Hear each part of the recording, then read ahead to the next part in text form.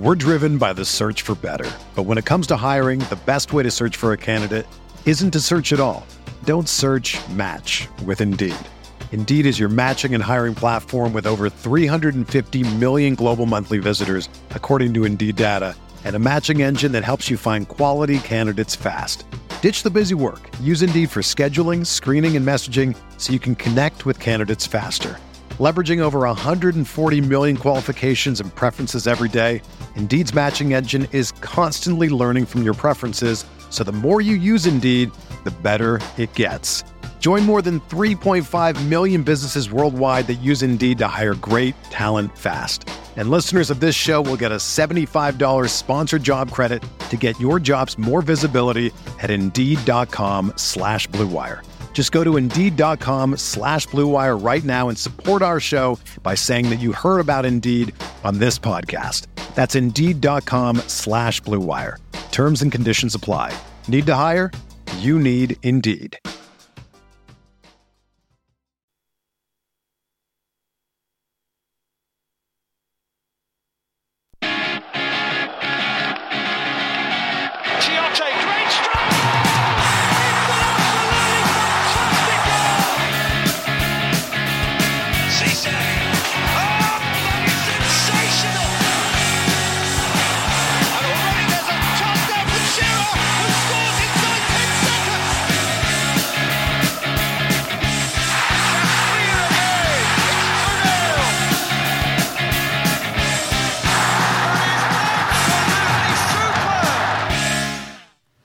Hello, welcome to the True Faith Radio Show.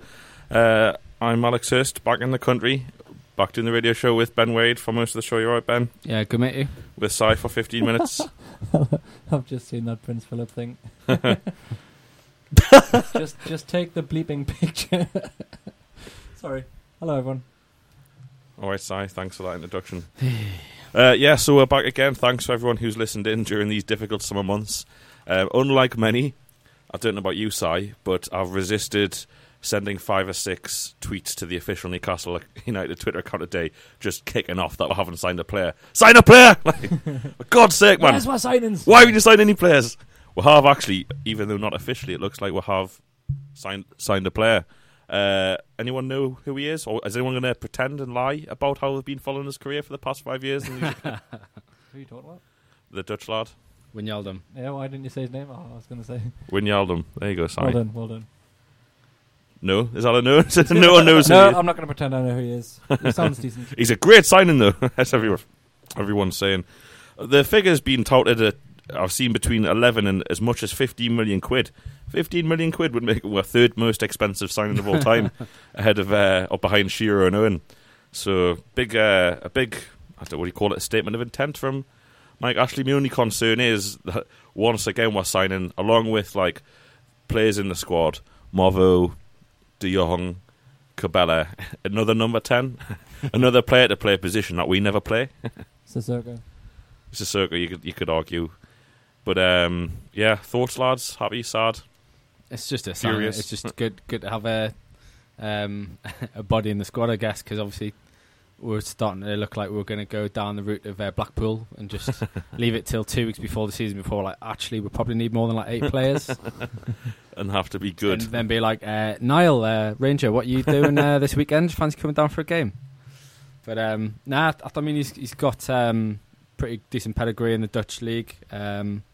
He's obviously played for the Dutch national side, although so had Vin and Anita. So I don't know what sort of statement that makes. But yeah, I think by all accounts, as sort of everyone says, he rates him. I think there was a few other clubs that were meant to be in for him, so at least they've got the deal done and got him in, and it's got to be positive. He's obviously a good player. He's obviously been successful in Holland, and hopefully when De Jong's back, we're starting to sort of put together a decent attacking side, if we can get everyone fit on the pitch together. Well, you have to wonder, don't you? I mean, Si, you were talking about this yesterday out of the day. Where does this leave Poppy Cisse, presuming that we'll get this Mitrovic in, which is a massive presumption, but Twitter is basically treating it like a done deal. Mm-hmm. You think that's with Riviere as well on the books, Do you think? Does he count? Yeah, I was going to say. Probably, unfortunately, so. So, are you thinking it's going to be one out from all of this, or is it? Should we not worry about that? Should we just crack on with the show? I think what you were leading to there is the club probably desperate to get rid of Cisse because, like you say, he's 30. He's 30. They're not going to give him a new contract. He's got these injury problems, so he'd only probably play like 20 games this season. Aye. And if they can get some money from now from some Russian club, then they're gonna take it. I personally, and I'm sure you'd agree, wouldn't like to see him go. I think his contribution would still be worthwhile, but I can see it happening. Speaking to the microphone. It's literally just here. Yeah, probably people listening will have just heard that much louder. But hello. Hello. It's one of those where if you could get a decent bid, like a 10 million, I think apparently they were trying to offer him out for. It's unlikely you're going to get that much, but if you did, it's probably a decent deal to try and recoup some. Because as you say, he missed a lot of games last season, albeit because he was suspended for most of it. But obviously his knee injuries, that's not going to get any better. And if you can get anything for him, he's probably like one of the top earners as well at the club. Then it's probably not a bad time. But I would still say you're leaving yourself light if you let Cisse go, and you've got, okay, let's say this Mitrovic comes in, De Jong can possibly play up front, but then Riviere and Perez is your sort of your two. It's essentially leaving yourself short again, which we were last season. So preferably, I'd want at least 4 strikers. And hopefully Cisse, if you're able to replace him with Mitrovic, at least he'll get a bit more rest time, and hopefully we can manage him better to get the best out of him. Yeah, I think that's fair enough. Obviously, today's show isn't about transfers or anything like that. We've kind of resisted the temptation to do a transfer speculation show because most of us hate transfer speculation. And we don't know about any of the players. Yeah, we don't know about any of it. Which leads us on to the main event. Sai has to leave us, unfortunately, for the big cup final tonight, Sai. Big cup final, yeah. But it's the 3rd and 4th place finishes of the group stages of the tournament that we've been involved in. So how is that huge? Anywhere Cup final? Well, how to play it's semi-final. It's the played final of like the 6th and 7th best teams, and basically everyone plays each other. The player that brought the most kits consistently to the matches each week make up tonight's final. Where's it at, and how can people turn up and watch? You'll catch it at 8 o'clock tonight at Coach Lane, just next to the Newcastle training ground, where no one will be being unveiled. Well, Twitter's just got this lad walking out with a big grin on his face. So this lad, anyone in particular? Just a lad? The Dutch lad. Well, good luck with that side. It's good to know that 55 minutes before kickoff you're sat in the Radio Northumberland studio. Yeah, then again, we're sweating so much in here that is probably the best warm-up you can get. It's so hot.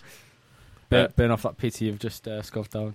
If anyone from the teams listening, I have not just inhaled a whole pizza. So today's show was a bit controversial when I announced it on Twitter through the week. You remember wasn't popular, was it? When you can follow us on Twitter at TF Weekly Pod, because we'll also do the podcast through the season, bit of a blue version of the radio show. And people were kind of saying, like, can you just, when we're going to do a radio show about the Alan Pardew years, they just said, well, just don't. We don't want all that dragged up again. Well, I think the first response was, why? Well, I'll tell you why. We obviously did the season reviews earlier of the Bobby Robson era, especially the 01-02 and 02-03 season. We're all 26 now, so we've attended most of the Newcastle matches we've attended, and we've attended a lot. Alan Pardew's been the manager. The only time I've followed Newcastle in Europe, Alan Pardew's been the manager. The only time I've seen Newcastle break records, Alan Pardew's been the manager. Good and bad. Mostly bad. Some good ones as well. And it might just be good to kind of look back and talk about the highs and the lows and why it went so spectacularly wrong. Because remember, we should have qualified for the Champions League season 11-12. As it happens, if we'd have finished 4th, we would have been snaked out of it by Chelsea like Spurs did. That's got to hurt if you're a Spurs fan still. But we could have finished third on that last day, but we'll come on to all of that. But there's a bit of needle between Newcastle and Crystal Palace fans on Twitter at the moment. Obviously, a lot of Palace fans gloating at the purchase of a near 30-year-old Johan Cabaye on $100,000 a week for whatever 10 to 12 million quid, depending on who you believe.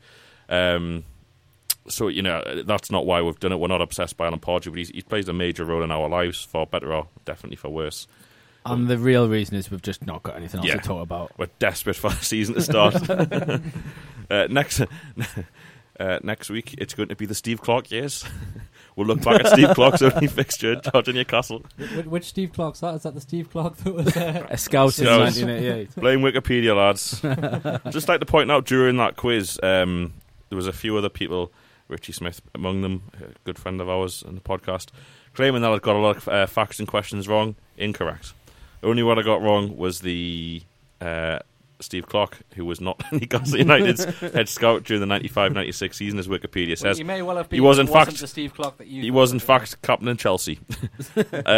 So when you click, it's still there. If you click on the link, it takes you to Steve Clark's Wikipedia page. Oh, does it? Yeah, So it's not just my nonsense. fault. So, Si, since you're gone soon, Alan Pardew was appointed 2010. What was going through your mind? And I have a good memory, so I'll wait. I'll let you go first because I remember our conversation. Well,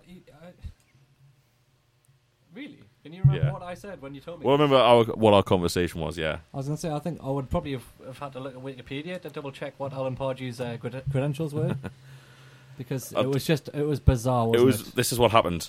Both of us just refused to believe it. Yeah, We're just like, that can't be right. no. This is the days before Twitter, and it was the era of 24-hour news. But well, I say days before Twitter. Twitter probably existed, but it wasn't. It didn't have the role in breaking news and stories that it does these days. Martin Yall was the favourite for the job, popular choice. Probably good that he didn't get the job considering how it went at Fulham. But yeah, when I heard Alan Pardew was to be the next Newcastle manager, it just no chance. That's ridiculous. Stupid media saying stupid things. Yeah. I mean, the logic. I mean, everyone jumped on this kind of. Oh, he's met Lambias down the casino or whoever. He's got connections. The word mates. That the rumour was Alan Pardew is on like £1 million, and he's come to work it off. Money. Oh, I never bought into any of that. It was total garbage. The only thing that made any sense, and it was kind of true, was that no one else would touch the job, and that's why we got him. Really, it was a really poisoned chalice at the time. I mean, it hasn't really recovered since. I don't know if I agree with that. I mean, Houghton had done an alright job. He obviously would come back up. We had a decent start to the season. Obviously, we had Andy Carroll, who was banging them in at the time. Looked like we had a sort of up and coming team that there wasn't much sort of quality there, but there was definitely pieces there that you could build around. And they had a lot of still sort of the likes of Barton and Colaccini and Jonas, and there was plenty of players there that were decent. So I wouldn't say it was a poison chalice. I agree with Ben. I think Newcastle could have got a much more what's the right word, favourable candidate. But as a lot of people would say, Alan Pardew was probably desperate at the time. He probably would just said yes to everything. Like, oh, right, we're not really that bothered about the cups, no problem. We're not going to give you any money to spend. We're not going to let you choose any of the players, no problem. And they probably could have suggested anything. It's like, basically, you've got to live in my cellar. Yeah, fine. When do I get the job? I mean, that was the thing. He had no right to get it, did he? Really? From where he'd got. I mean, just been sacked off by a League One team, and basically, I think that the fact I bet he couldn't believe couldn't believe his luck when he got the call, sort of saying, "Oh, are you interested?" Because he must have just been at thought he was at the bottom of sort of anyone's list. He'd been sacked by Southampton in League One. Exactly, and he couldn't have thought he would be getting another League One job, let alone back in the top gig. So I think from that sort of thing, he basically, the way it panned out, he owed them massively because they basically picked him out of the bottom of the pile. And if you look at where he is now at Crystal Palace and the kind of safety of the Premier League, Newcastle United was fantastic for Alan Pardew's career. There's no doubt about it. It worked out very well from Alan Pardew's point of view. You always have to remember that. We may as well crack on. I mean, Si, you have to go, so I don't really know what to ask you because obviously we're going to have to jump ahead. Brilliant. Shall I just leave now, answer that. Get yourself away. You need jog down the stairs and you'll warm up. What are your abiding memories of Alan Pardew? Obviously, I've mentioned it many times before. I can't really have a bad word. He was terrible. The last year of his Newcastle reign was awful. Nobody was enjoying the football. It was really difficult to continue to support the guy when everyone else wasn't. You know, we stuck by him longer than most. But like I say, that trip to Tottenham will always leave a slightly bitter taste in my mouth about Alan Pardew. Before that, I could sure that isn't the flair? What? Oh, Ben. I don't get it, but move on. Yeah. Before that game, you were half an hour late for getting at the game because someone let off a flare, didn't they? Yeah, they did, but if we would have won 1-0, I don't think we'd even remember that. Yeah, it was the 4-0 batter. And yeah, after 69 minutes being 4-0 down was probably what did it, Ben. Now, before that, though, even at the start of the season just gone, I still could be positive about him and still have like fond memories of my first years going to European away games. I've got Pardew to thank for that. Yeah. Some of the outrageous away matches I went to, like Chelsea, won 2-0. Alan Pardew was in charge of that. Like you say, most of my living memories of Newcastle have got Alan Pardew in them because he's been around for so long. What a hero! Yeah, that's how I'd like to remember him. Obviously, the last couple of years has been terrible for so many reasons. He was one of them, but you know what? We had some good times as well, and I don't think of all the managers we've had in the last 15 years, Pardew's. There's plenty that were worse than he was. Yes, well, thank you very much, Si. Clap him out, Ben. Clap him out. Come on. Do her proud. Do her proud. Like I said, that's 8 o'clock at the Coach Lane. Have you turned his mic off? You turned your mic off. Go on, Unlucky, get gone. Si. Get gone. Si, here's one of them bottles of water, will you? Please. I think we need to start, if you're listening, please send money for an aircon unit in the Radio Northumberland studio. It's so warm. Please. Right, yeah, so Si will be back next week. I think we'll see you later, gents. We'll make you actually be here next week as well. Or we're going to get blessed with his presence. He'll be back on the phone, maybe, at best. All right, bye, Si. Longest goodbye ever here, by the way, from the studio. Lingering. So we've had a couple of tweets in from Alex Wilson. Thanks, Alex. We'll come to them later during that season when we'll come on to it, the 12-13 season. I disagree with you strongly, Alex, about your Jonas, but I'll come on to that later. Yeah, so the 10-11 season, Pardew gets the job. Very, very sheepish. First couple of interviews, basically knowing that he had no right to be there. Newcastle beat, has to be said, a shocking Liverpool team 3-1. Roy Hodgson's Liverpool, I think it was one of his last games. It was a great game, actually. Newcastle played really well. Won 3-1, and everything was fine. Not so good after that. Lost the next two. We lost one at home to Man City. We lost at Man City on Boxing Day 3-1. 2-0 at Spurs. And then he was kind of fortunately got the 1-0 win at Wigan, where we always got beat. Then came the big one, smashing West Ham 5-0.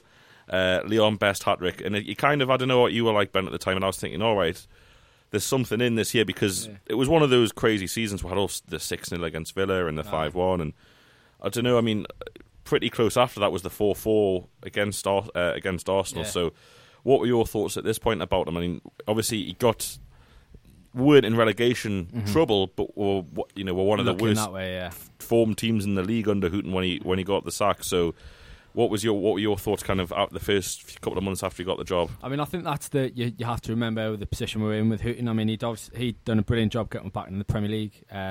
I'd woe him for that, and I would sort of never say a bad word about him. But I think he'd found his level.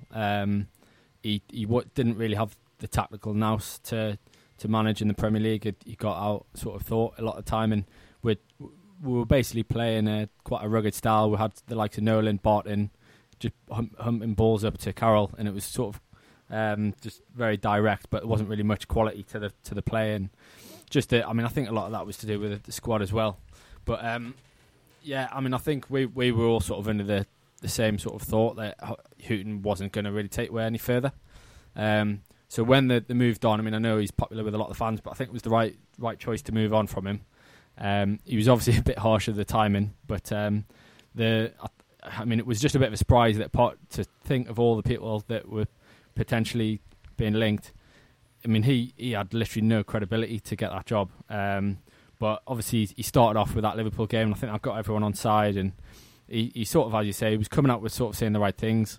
So at first, it was just one of those. He's the manager; you can't do anything about it. So you're going to get behind him. And obviously, we didn't go on a brilliant run, but then there was a few standout games in that really you saw sort of potential. And I think he didn't sort of embarrass himself. I think they finished the season fairly well.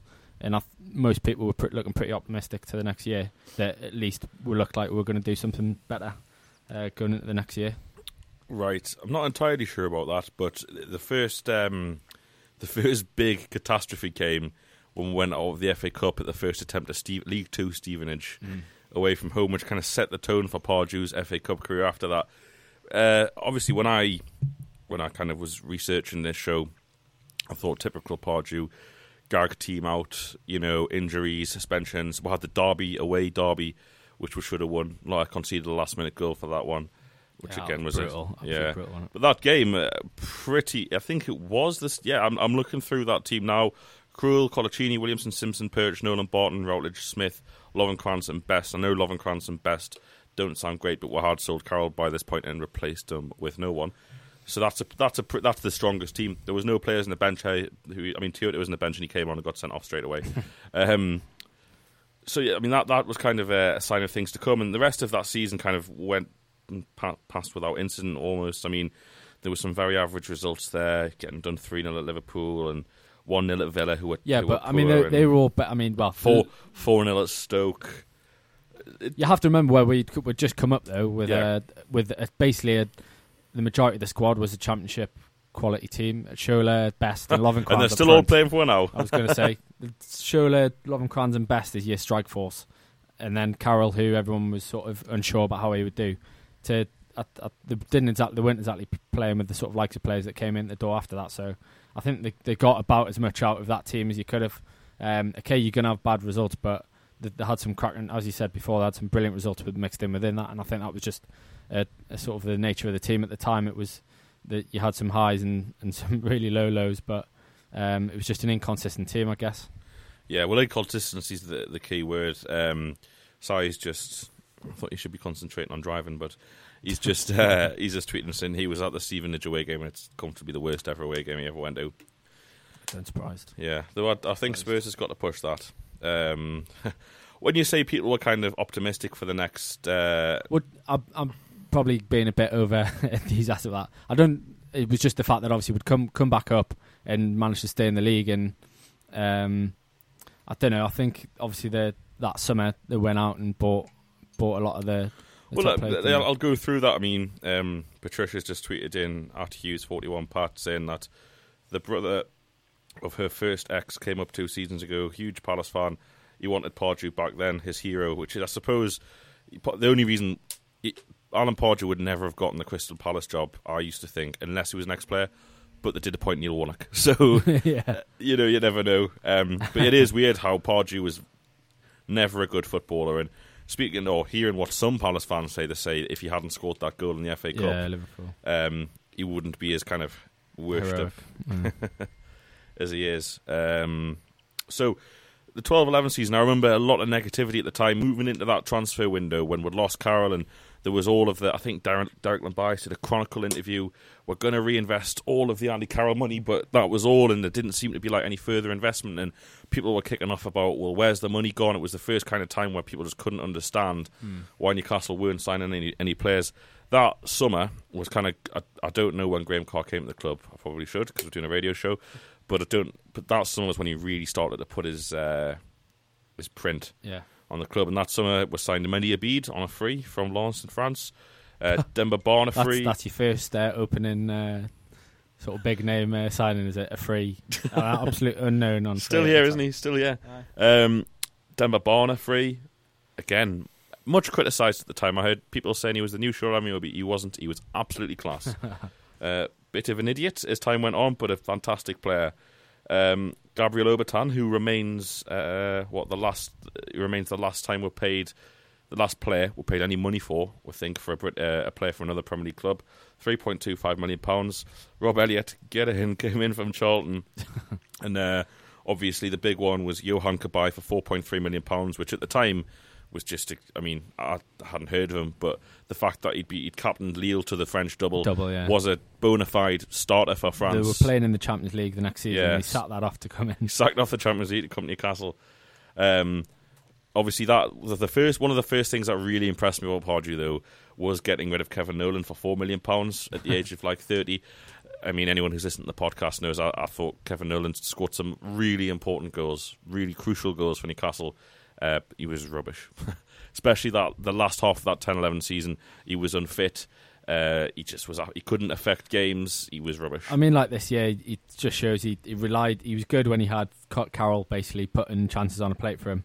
And fair play to him, he could finish, but he wasn't a Premier League standard player at that level. He's very unpopular with a lot of the West Ham fans as well.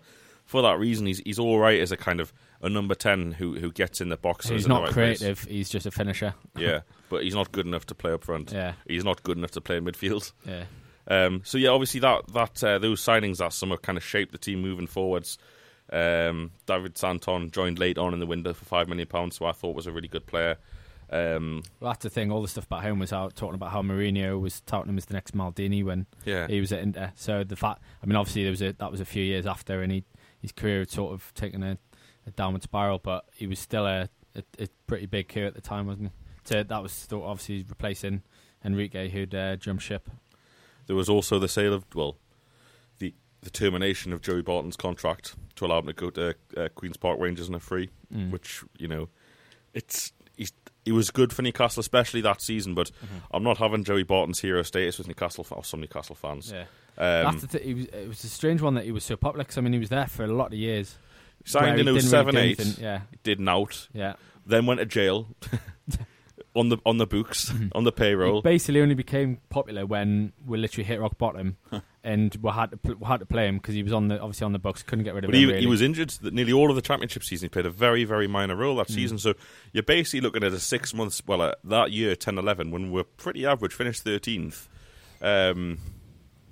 And he's for some reason Newcastle fans treat him like some kind of. He did strike up a decent partnership with Carroll. Our attack was basically him hoying balls up to Carroll, and then either Carroll or Nolan finishing them, and he was quite key to. Well, I think he was on £3 million a year for 4 years. Yeah, it's mental, isn't it? So for $12 million, we got half a season out of him. Welcome back, Joey. Come home. So that season, I remember reading True Faith and McMartin's editorials and stuff, and a lot of negativity, and people weren't convinced the number of free signings. We didn't sign anyone over £5 million that summer. Yeah, they were all bargains, weren't they? After the promise of investment and renewal of the squad, and like you say, a lot of players remained from the Championship. We ended up getting rid of a lot of players as well. So there was really no argument to be made that the Carroll money, then some, had been reinvested. Yeah. I mean, Sol Campbell left, Chef Kikuchi left, Nolan left. All big names. Yeah. Wayne Routledge left. Jose Enrique left that summer. Kazenga Lualua left. Joey Barton left. It's quite a bit out and off the wage bill, and they were only replaced by kind of 4 or 5 players, so a lot of negativity, and then it just happened. We just flew out the traps, Ben. It was an unbelievable season, wasn't it? I mean, that the sort of runs we went on, we looked brilliant. I mean, the likes of Stephen Taylor was reinvigorated. I mean, he looks like a different player. And I suppose you still cling on to that season because he was so good. I mean, that's when we were talking about it the other week about who would keep in the squad when we did our review. You were putting words into my mouth on Twitter, I think, saying I would be happy with a back four of Colaccini, Taylor, and the rest of them. That wasn't what I was saying, but I think you did. But it was he looked really good. He looked the part. I mean, obviously for years he was one of these that everyone wanted him to get an England call up for a while when he was up and coming, and he just never. I always thought he was absolutely rubbish. He was garbage. Thought he was massively overrated. But that season, he really looked the part next to a decent defender in Colaccini. Colaccini got the best out of him. Colaccini was absolutely exceptional that season. We'll point out, I presume the people trolling well last week aren't listening, but after last week's show, which was kind of your favourite Newcastle signings, not the best ones, not the best values for money, just so I put the list on Twitter, and we got all sorts of grief of people going, how can he be there? But to be fair, there were some of all the outrageous shouts, right, of your ridiculous Anton Sibierskis and James Purchase, some lad, possibly 2 lads, were kicking off with me for having Colaccini in there. He's rubbish. He's worse than Williamson. Is like, have you ever watched a game of football before? Like that season, especially, Colaccini was out of this world. He got into the Premier League team of the season at the end of the year. Probably the only Newcastle player in years to do so, and he was just, after such a shaky start, obviously he was imperious in the Championship. He was decent the next year, but this is peak. And Tim Krul, exceptional. So Krul Tiote and Kabay in the middle, and then Demba Ba up front. What a spine that was! I mean, if you look at Newcastle's spine last season, especially under Carver, when it was like Krul who was shocking, there wasn't really one. You couldn't say there was a spine there. Yeah. So that was a massive advantage. I mean, if you look at the games as well, we started off with a fortunate 0-0 draw against a 10-man Arsenal. Arsenal were off the pace, had a poor start that year. We then famously did Sunderland 1-0 at their place. You're going to miss and all that. And then, obviously, Fulham were put to the sword 2-1 at home in front of just 42,000 at St James's, by the way. Kind of doesn't really get talked about. Did we go like 10 games unbeaten? 11. Well, I'll count them up here. Was it the Chelsea? We then went to QPR. Drew Barton made his debut at QPR and we got battered 0-0. We got away with a point. And then I went with a few. We put a True Faith bus on for the 1-1 game away at Villa. Leon Best scored. And I think Villa had won their first 3 games under McLeish. It wasn't a last, was it? I don't know how they do it. And we turned up there and we played them off the pitch. Cabao was exceptional. Blackburn came, were beaten 3-1 with a Demba Ba hat-trick. This is like, right, there's a player here. Went to Wolves on a beautiful day in October. And it's so sunny. I remember I went to the match at Molyneux. 1-2-1. Demba Ba. Jonas Gutierrez scored an absolute worldie, which never really gets talked about. Spurs, who are flying 2-2. You mention it constantly. Yeah, I do. Wigan were beaten 1-0. Cabai got his first to the club. Another Bar hat-trick at Stoke, 3-1. Then we beat Everton 2-1. And at this point, we're third, kind of 1 point off top in November. Stark contrast to the last couple of seasons. Just a bit. When we're just about winning our first game. But yeah, like this, it's obviously this is the peak. It's never been any better than that. Nah. It's never been any better than not in our lives anyway. Than the 5th of November, just before an international break. Well, in our lives, yes, but when we were supporting Newcastle, probably. Yeah. We beat Everton 2-1. Ryan Taylor scored a cracker. And that's it. So you can pinpoint the 5th of November 2011 as the point where it all went downhill.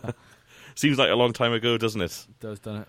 For Alan Pardew. And then we came into a real tough run of games and basically had a mare. City did with 3-1. City went on to be league champions. I was at that match. Newcastle were very good, very unlucky. Hatem Ben Arfa hit the inside of a post at 1-0. You never know what could have happened. We're very unlucky in the first half not to go in front. We then got a decent draw at Man United when Demba Ba scored the pen equaliser. If you remember, Hatem Ben Arfa just got tackled by Rio Ferdinand and we got a pen. Jackpot. Yeah, I don't remember that actually. The defining game of the season wasn't winning at Chelsea or some of the victories had. I think it was the 3-0 home defeat against Chelsea. I know I'm going into detail here, but I remember being about 5 minutes late for that match because we'd been drinking somewhere ridiculous and it took longer to get to the ground than we thought. And walking through into the corner, into the kind of the section you walk out of, and seeing David Luiz pull down Demba Ba in the first unbelievable 3 minutes, blatant red card. It's just a red card all day long. It's the most, it's that has got to be the biggest. I mean, people talk about whether it's too much sending a player off when he's in the box, brought down, last man when the keeper's there, whatever. But that has got to be because you don't get a penalty for it. You're not getting any other advantage. He just basically pulled him down on the edge of the box, and the ref gave him a yellow card. Yeah. Bottled it against Massively. the big team, and I know that wasn't it pretty much straight from the kickoff. Yeah, well, it was right at the start of the game, and you think about the big decisions that affected the team and the club, and I could be out of me league here, but I think Newcastle could have got Champions League that season if he gets sent off there. Oh yeah, they're down to 10 men. The beat were 3-0, and I think we hit the bar 3 or 4 times. Penalty, didn't they? Lampard scored a penalty. Yeah, he missed it actually. Tim Krul saved it. That was his first but save. more important than the defeat was Stephen Taylor snapped his Achilles, and Colaccini also limped off and was out for however long. A few months. And it's just like you just. We complained in the podcast about when you play big, inverted commas, big clubs, because Chelsea aren't a bigger club than Newcastle historically, but it was just a red card, and he's given me a yellow card. He's the last man. How it's just an injustice. There's no words for it. That game, we lost the 2 centre backs because we're Newcastle. We had no other centre backs. Williamson was injured at the time. The only time he was meant to be bloody fit, and he's injured. The one time we wanted him. We then got done 4-2 at Norwich. He'd had a good start. Gosling got sent off. Cheers, Dan. And we played with Simpson and Perch, I believe, and I think they scored 4 headers. Oh yeah, I remember that. They did. A 0-0 at home to Swansea when we should have beat them was followed with a really frustrating 3-2 defeat against West Brom at home when we had a bit of a mare. Colaccini came back, but he clearly wasn't fit. Got done by Shane Long, not the first time. And then a win at Bolton on Boxing Day, which was enjoyable for anyone that was there. Ben Arfa getting his first goal of the season. Followed up by Liverpool, 3-1 away from home. Do you remember that game, Ben? Did you with it? Which one, sorry? Liverpool away on 30th of December. We took a bus down and we got stuck in. So, like, we're supposed to get there about 4 hours beforehand. Was that the first time we went to Preston? Preston? That lake. No. Basically, we got stuck in such bad traffic. We nearly missed the start of the game, and we aimed to get to Liverpool 4 hours before kick-off. And we're going to get to Liverpool so early, we'll not take booze. Because we're going to be in Liverpool 4 hours. And we're stuck on the bus with no alcohol. It was absolutely brutal. We got beat 3-1 anyway. And that was it, the first half of the season. You kind of thought to yourself, we're decent. You'll take that. We're kind of a top 7 or 8 team here. It's been a fantastic season so far. We hope we sign someone in January because we were desperately short. If Denver Bar got injured, you were relying on Shola. So yeah, it was a good start. And as I said, like, Alan Pardew was a popular manager at the time. Newcastle played good football. We had a good team, and it was probably along with the rest of the season, the least antagonism towards Ashley, towards the setup. A lot of people reassessed their viewpoints and Ashley in the club, and it was like, actually, we are better than everybody else here. This is the way to do it. I think that's a decent point, because that was the sort of point where it was starting to look like actually they had done some real decent work over the summer. And okay, they hadn't spent all the money, but they'd reinvested what they'd got in, got a really good squad together, and spent absolutely pittance compared to some of the teams. And you thought, well, maybe, obviously Graham Carr's the man with the golden touch sort of thing. He's pulled out some absolute brilliant signings here, and it, as you say, what didn't bother people that there wasn't the big investments in there, because we're still had a brilliant team put out there when our best team was fit and we're competitive. Yeah, after that came probably the highlight of the season. Man United were hammered 3-0. Rio Ferdinand got absolutely done by Denver Bar. It was 3-0 was kind of them what dominated that game. We had a couple of hairy moments from Danny Simpson making some unbelievable goal line clearances as usual. He was a terrible player. Denver Bar Kabay with a free kick, and then that hilarious own goal. And it was like, could we do something big here? We beat QPR at home. Leon Best got a rare start, put the ball in the back of the net. And then just before we turned over, Steve Keane's Blackburn and Villa 2-1, which we'll come on to. We got beat 5-2 at Fulham. I just remember this, Ben. That Duff took a dive, didn't he? He was outside the box as well. I remember that game so vividly. I think we were watching it somewhere together. We did watch at Westmoor Club. Damien Duff did the filthiest dive after Danny. I think Danny Guthrie scored 1-0. We battered them first half. He scored absolutely battered absolute them. Blinder, and then Duff took a dive. Was it that Sean Massey as well? I think it was the female linesman. Yeah. And it was out regardless. It was a dive, and it was just outside the box. And she gave a pen, and it was like after that, Clint Dempsey ended up getting a hat trick. I've never seen a team like turn around as bad a performance as that, like Fulham did that day, and just run out like so easy winners in the end. But we looked worlds apart. Until half time. Couldn't believe it was just injustice, wasn't it? Like, you'll never see a decision change a game as big as that one. It's funny how you remember these things, isn't it? You when cling on to these when results. you said it there, it still hurts. I can't remember what I was doing last Wednesday, but I can tell you what Newcastle were doing the 21st of January 2012. And the big one came. Papi's Demba Cisse signed for £9 million. No one had heard of him, which is fair enough. Again, and he was absolutely class. There seems to be a trend here, isn't it? Yeah, his first game, his first start. We went to Spurs away. We're going to play 4-4-2. We're going to play Kabay and Guthrie in midfield. We got done 5-0 off Harry in his first game out of prison or whatever it was. Wolves, disappointing draw. Sunderland, we're not going to go through the results like this for every season. Yeah, I would hope so. But it's just because it was such a good season, this. And then Sunderland, that game where Sessegnon got sent off, he did. I mean, Tiote went down easy, but he headbutted him. And then Cattermole got sent off hilariously after the final whistle. We snaked the point from them. And after that, Norwich, West Brom, Liverpool, Swansea, Bolton, Stoke were all beaten 6 games in a row. Was it not Villa, his first game? His first came on for Best, I think. He scored, didn't he? Yeah, and he scored, but then his first start was against Spurs. That was his first game, wasn't it? Yeah, I was going to say, I thought you'd missed that one, because I remember he scored an absolute worldy, brilliant strike on that, and everyone thought, hey, we've got a player here. So I think, was it him and Denver had both scored in that game? Yeah, I think we were 2-1. We then went on that 6-game winning run where we only conceded 1 goal, which is the goal at West Brom away. The Liverpool game was absolutely hilarious. I mean, Newcastle actually picked up 5 bookings that day, but Pepe Reina got sent off. We started against Suarez and Carroll with Williamson and Perch centre backs, and we battered them. King Kenny back, and then Swansea, Bolton obviously Ben Arfa scored that goal. It all then kind of fell apart. We got done 4 by a terrible Wigan team. I was at that game. Horrific. I think even DeSanto scored all in the first half. Ridiculous. The Chelsea match I alluded to were 1-2-0, which was just insane. They went on to be European champions, even though they finished below us in the league. We lost to Man City and then Everton, so we finished 5th. Pardew was toast of Newcastle. Manager of the season. Twice. He was league manager and just manager's manager or something. Yeah, so the world recognised the job he'd done, and everyone was pretty happy. I don't think there's much more to be said about that season. What I will say is that season is to blame for everything that came afterwards, because it's clear that everyone at the club, and Charnley was at the club as well, Charnley, Lambias, Carr, Ashley, probably even Pardew were like, we've cracked it. Yeah. We have cracked it. We are absolutely mint. We've managed to make a massive transfer profit in the past 12 months. And we've improved the results on the pitch. Yeah, and we're absolutely smashing the likes of Chelsea 2-0 and going on 6. They just thought we've done it. And then that summer, I remember, again in true faith, everyone talking about, this is a massive summer for the club. Let's go big. Let's improve the squad. What did we do? Little Vernon came in.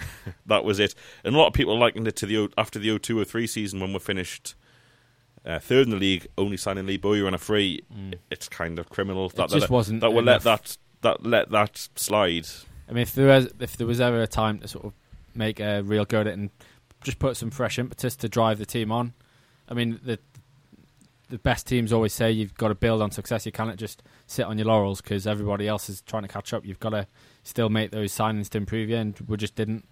We sat back and just were sort of content to be.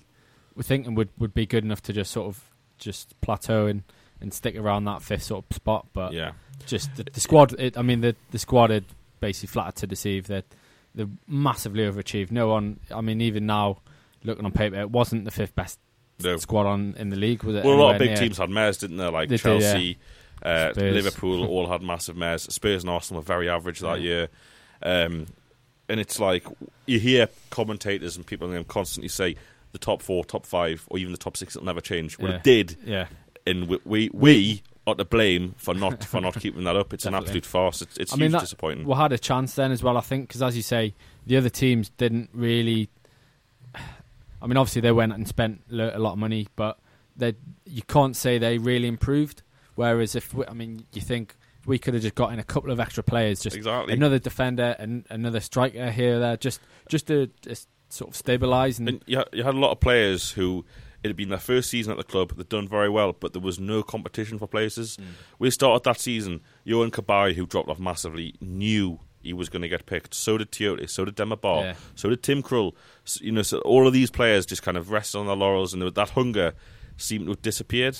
Pardew also had the massive issue of Demba Ba basically throwing his toys out the pram about the fact Cisse was now the main man. And he was playing on the left. Ba didn't like it. So what did Pardew, brilliant man manager, do? As Alex Wilson pointed out at Willow_9494, he played Cisse on the right wing. Your best striker, the one who's been knocking all the goals in. Alex Wilson also says he didn't drop Jonas after some horrendous performances. I think Jonas was exceptional, but I always do. I don't remember seeing him ever play badly. But obviously I'm not the only one to think that, but it's a minority view. That season, Ben, if you remember, do you remember the Reading at home game? No. We had an indifferent season. Well, we started alright, I think about October, November. We're about 8th place. We hadn't won many games. We'd drawn quite a few. And then we had that running games over Christmas where we got done by Man U 4-3 in the last minute, sickening. We then had to go and play 2 days later at Arsenal, who'd had the Boxing Day game off because of a tube strike. That's another disgrace, by the way. I get so annoyed about these things. And it did with 7-3. Oh, I remember that Walcott. Yeah, it was all right. They're good teams. We'll be sorted. We played practically already relegated Reading at the start of January. Did we lose 2-0? We got beat 2-1. And that Reading team, I've got nothing against Reading. Their fans, I think that's the worst ever team I've seen in a Premier League match. They were just awful. And Adam Lafondra had 2 shots and they both went in. And that's when I think Pardew, kind of for the first and only time in his career, apart from when he did one, was like, right, you sign me some players now. And obviously we brought in all the lads. Sissoko for 1.5 million, who was supposed to be coming for free in the summer. Gouffran for £500,000. Was anyone else? Haidara, come in for a couple of million. So the actual outlay was very minimal. Yeah. And these are all players the club have basically been keeping tabs on, and we're hoping to get in a free in the summer. It was sort of a panic, wasn't it? Biwa was the only one who cost about 8 million, yeah. But yeah, it was just a sort of it became blatant that obviously they hadn't done all the business in the summer, which everyone was saying they should have done.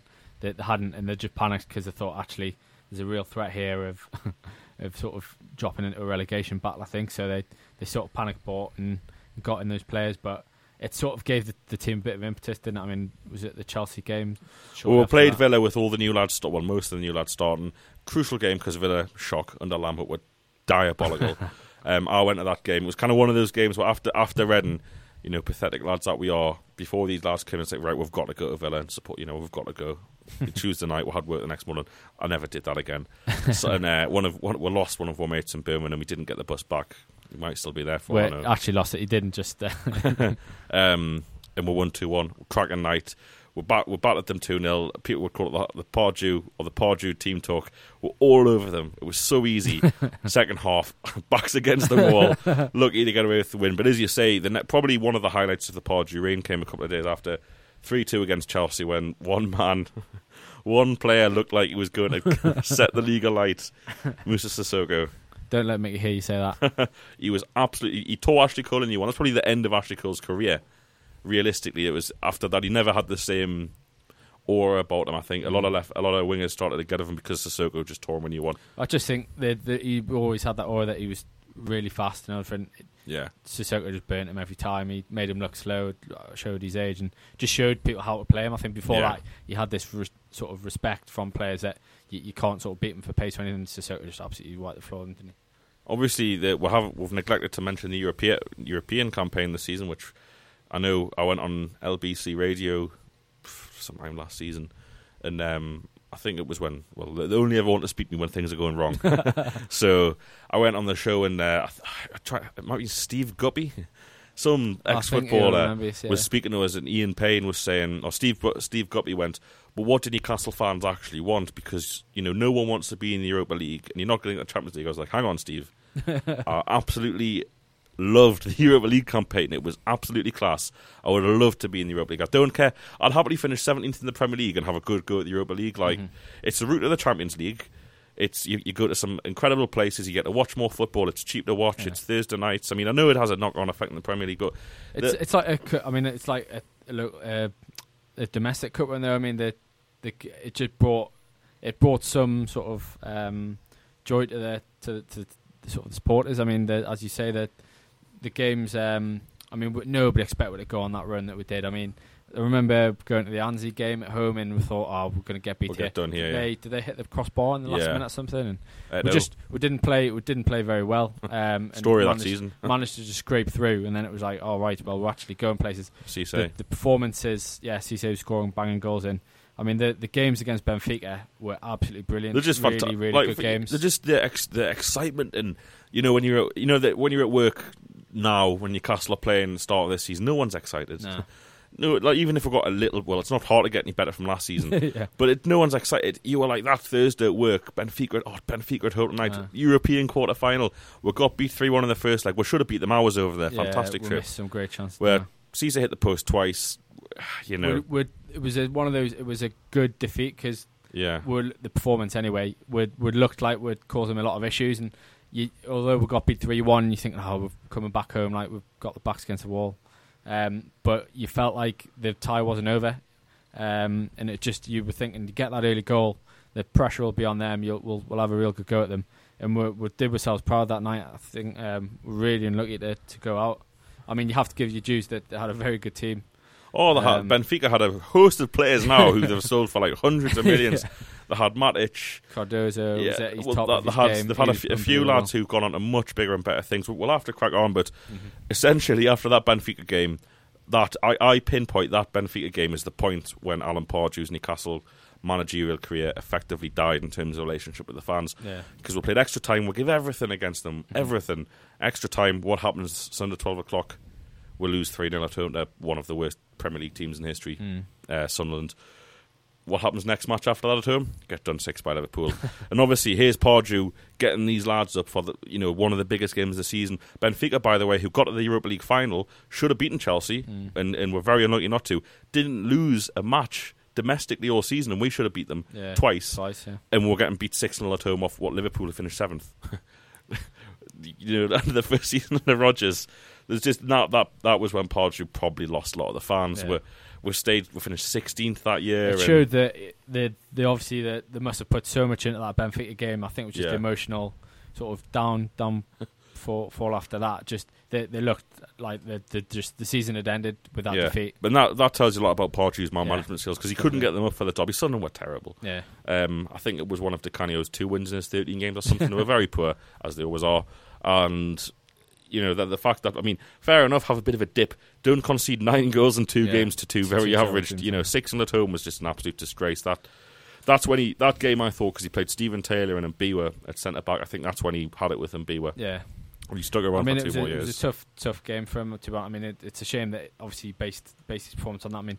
I think was that the one Debussy got sent off, didn't he? Yeah, for just being. I think did we finish with 9 men as well? I think someone else got sent off, didn't they? I don't know. But it was hope so. We got absolutely embarrassed, and just as you say, it was just that it was blatant that he'd sort of almost lost the dressing room. I think at that point.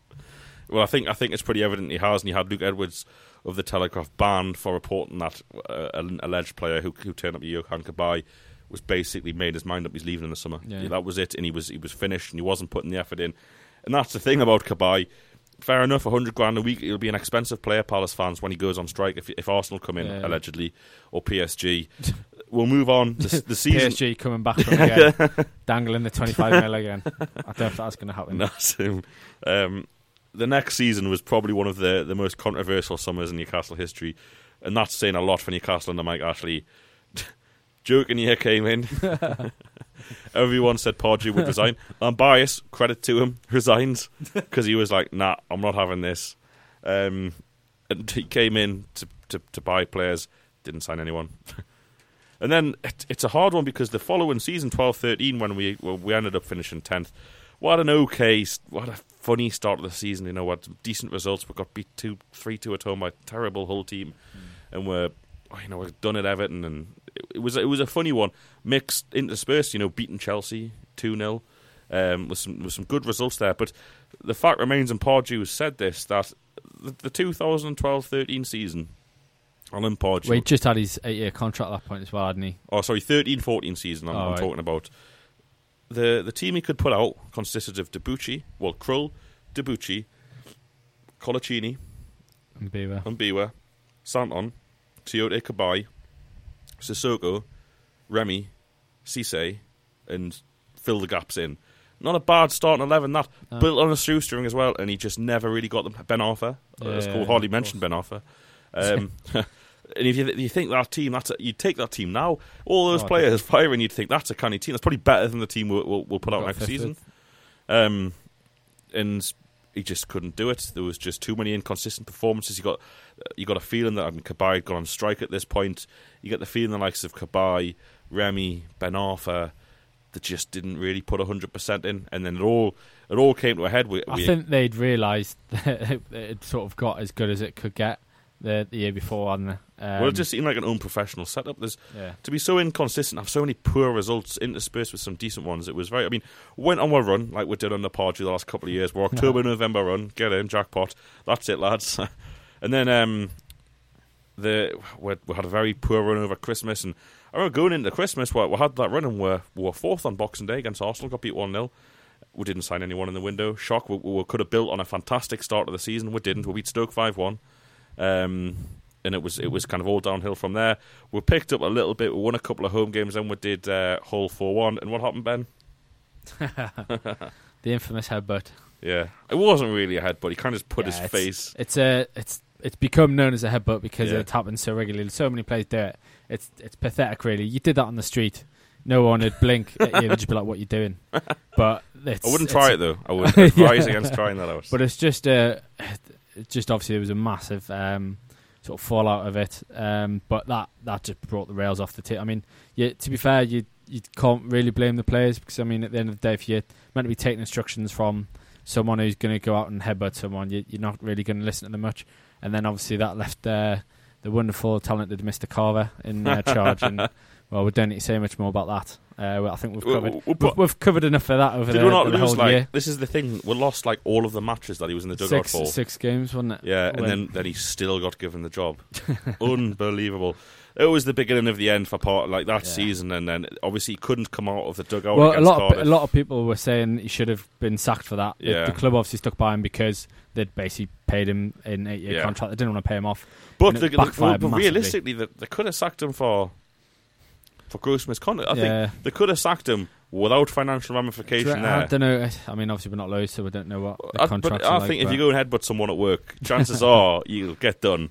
I mean, what did he get? He got fined about 100,000, was it? I think he got a few quid. Yeah, it was a few quid, wasn't it? And an 8-match ban. Probably meant that he had to borrow more money off Ashley. He probably went down to the casino and wasted another million, didn't he? But I mean, it was just. I mean, I think that it's blatant as well from last year with the Carver. They don't want to pay people off. Yeah. And I think, I mean, obviously that worked for Pardew massively. He got the job on the basis that he was the cheapest player going, and that I suppose that the reason what you were saying, Lambias left. I don't think there was never any sort of consideration that Pardew would leave when Kinnear came in because they basically owned him. They bought him on a shoestring, but he'd sort of repaid them a bit of faith, and he was never going to sort of say anything bad against Ashley. I mean, obviously, used to get a lot of stick from the fans, and rightly so, for his sort of.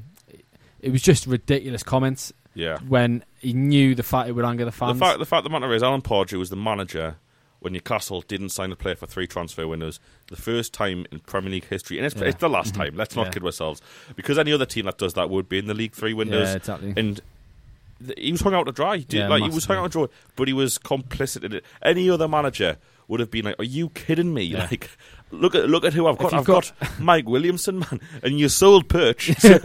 If you had, that's the thing. He didn't have any credibility because he owed them everything. He was in debt to them because there's no way he would have got a job. And I think at that time as well that his sort of reputation was tainted because obviously he'd done the headbutt.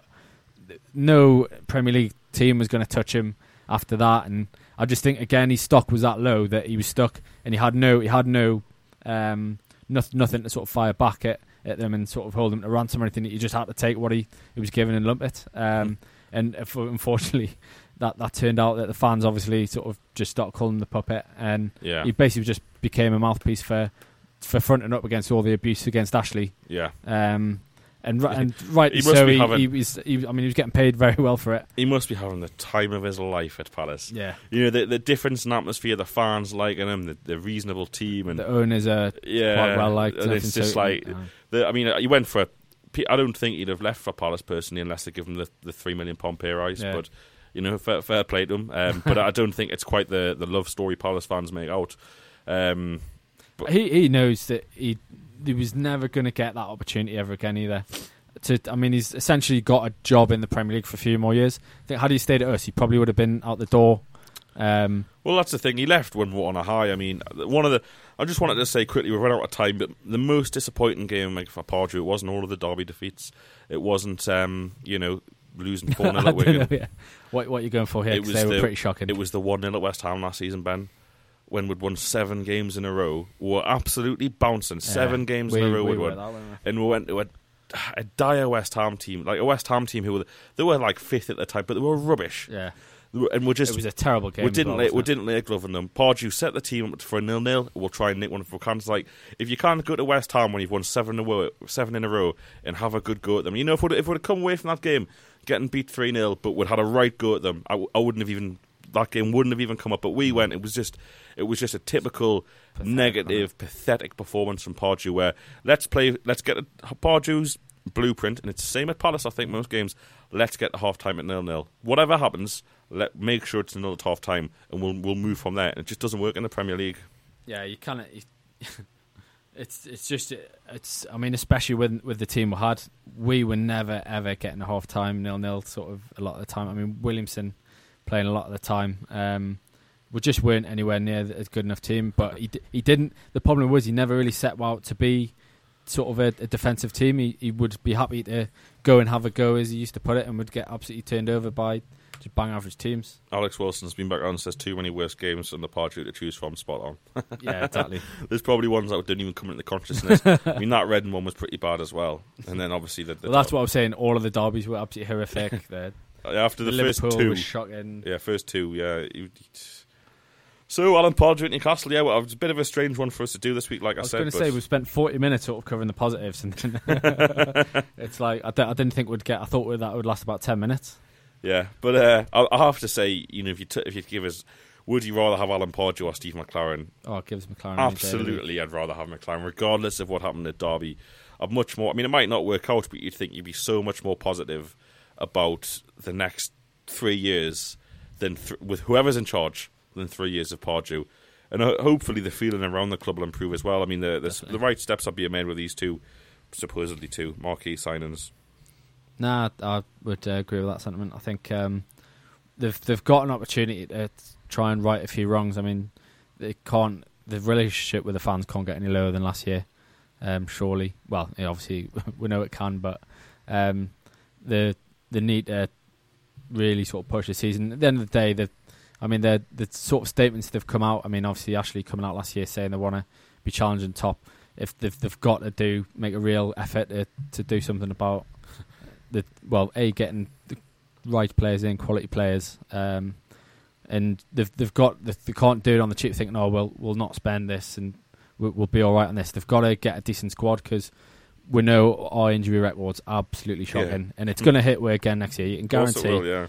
De Jong's flipping lung will burst again or whatever it is, and so we I need hope not, because that would kill him. But collapse, I think, the worst you're going for. But obviously, that was the gag. But you just hope that they're going to sort of try and. I mean, you were saying with Mick when he was on the pod the other week, you don't want them just to sign anybody. They need to be good players that are going to contribute. But I think they need to fill the squad out big time. Cool. Well, thanks very much. That's the end of the show. I hope you've enjoyed it. We'll be back next Friday. Who knows what we're going to talk about? Probably Pardew Part 2, where we'll just absolutely slate them. Another quiz. Because you've not had enough of them this year. Actually, funnily enough, I put on Twitter this week, you know how Hughesy reckons he knows more than the 95-96 season. Yeah. There were some takers like... Oh, I saw that, yeah. Yeah, so we might like... If you think you know more about Newcastle's 95-96 season than this lad, get in touch and we'll put you head to head. That'll be a rivet and listen. The world will listen. I can't wait for that one.